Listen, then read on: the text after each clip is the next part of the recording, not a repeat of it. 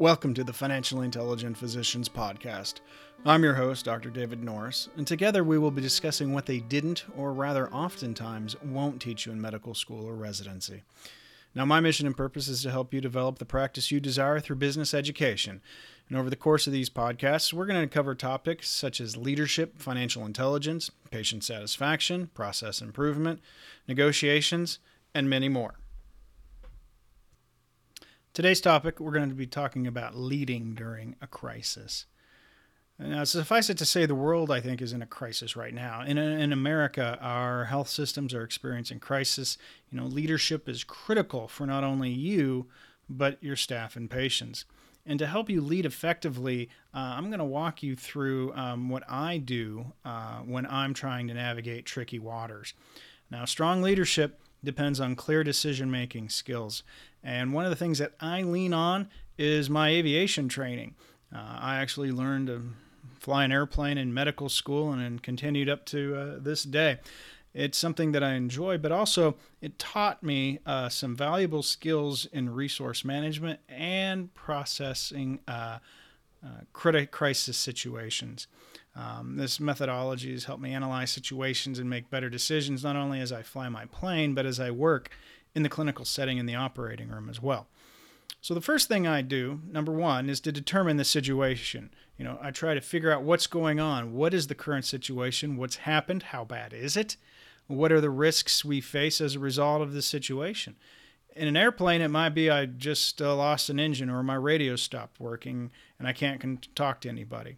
In the clinical setting, it might be the patient suddenly became hypotensive and I don't really recognize quite yet why. Or, their peak airway pressures have become elevated and it's becoming challenging to oxygenate or ventilate the patient. The first thing we want to do is determine what's the situation, what's going on. Now, once we do that, we go to step 2, which is understanding the risks and hazards. It's essential to understand the difference between a hazard and a risk. Hazards are real, perceived, or pending conditions, events, or circumstances that might not go so well. Being unable to intubate a very large patient while inducing an anesthetic is a genuine hazard. Now, risk is something different. It's the potential probability of the hazard and its effects if the hazard occurs. Okay.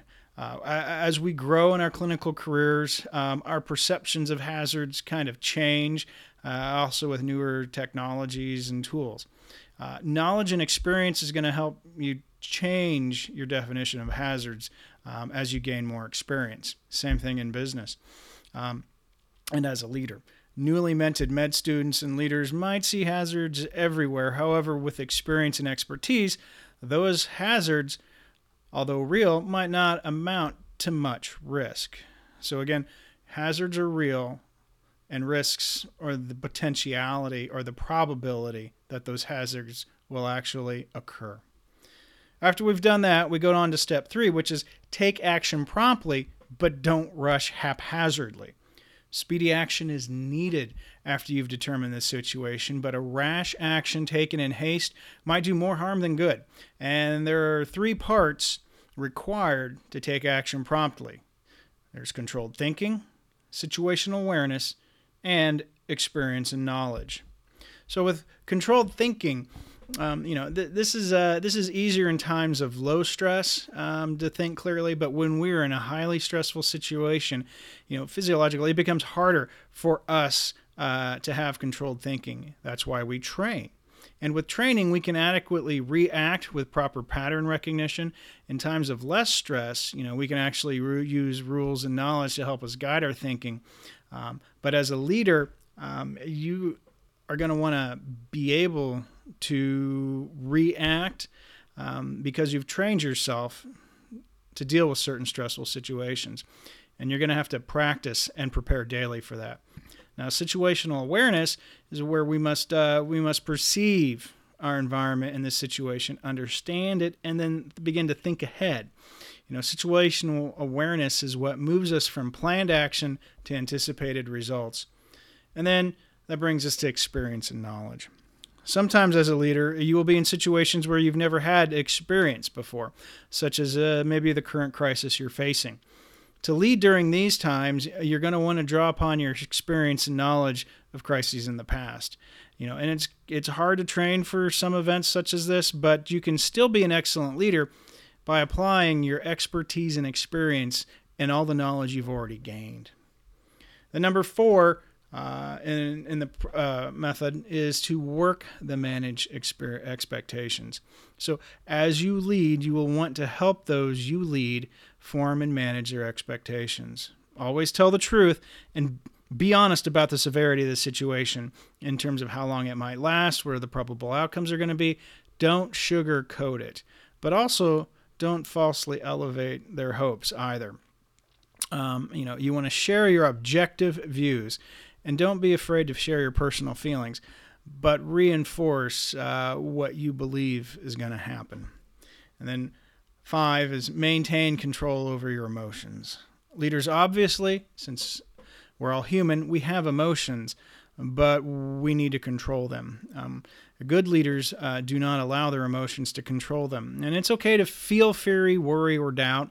And if you didn't, you're probably really not human, to be honest. However, as a leader, you control these emotions and temper their effect on your thinking. Remember, fear is contagious. Your people will pick it up. So if you show fear, those who you are leading may begin to pick up on your fear and begin to feel that fear too. So stay positive, but remain realistic. And then number 6 is to stay open to changing course. As the situation evolves, recognize the need for new decisions, and this is where excellent situational awareness skills come into play. Always go back and see if your planned actions are yielding expected results. If they don't, reassess and change plans if needed. And then finally, number 7 is keep a growth mindset. Mindset is how we think and feel about a person, place, or situation. It can be positive or negative. It can be a growth mindset or a fixed mindset. In times of crisis, it's easy for the fixed mindset to creep up, but a growth mindset is really what's needed to innovate and find those undiscovered solutions in a crisis. And a growth mindset is going to help you hold the course and beat the crisis and come out the other side with newfound knowledge and be better for it. So remember, how you view things is how you do things. So be cognizant of your mindset when you're leading in a crisis. I expect a significant number of leaders will probably be identified as we navigate these hectic waters. And it's easy to lead when the seas are smooth, but great sailors will get you to their destination when the seas are rough. Apply the information I've talked about in this podcast, and you'll be able to guide your team through these rough waters. The important teaching point of today's podcast is this: be methodical in your approach to leading in a crisis. It'll help you stay calm and make the best decisions. I'm very happy you've decided to invest in yourself. It honestly is the best decision and investment you're ever going to make.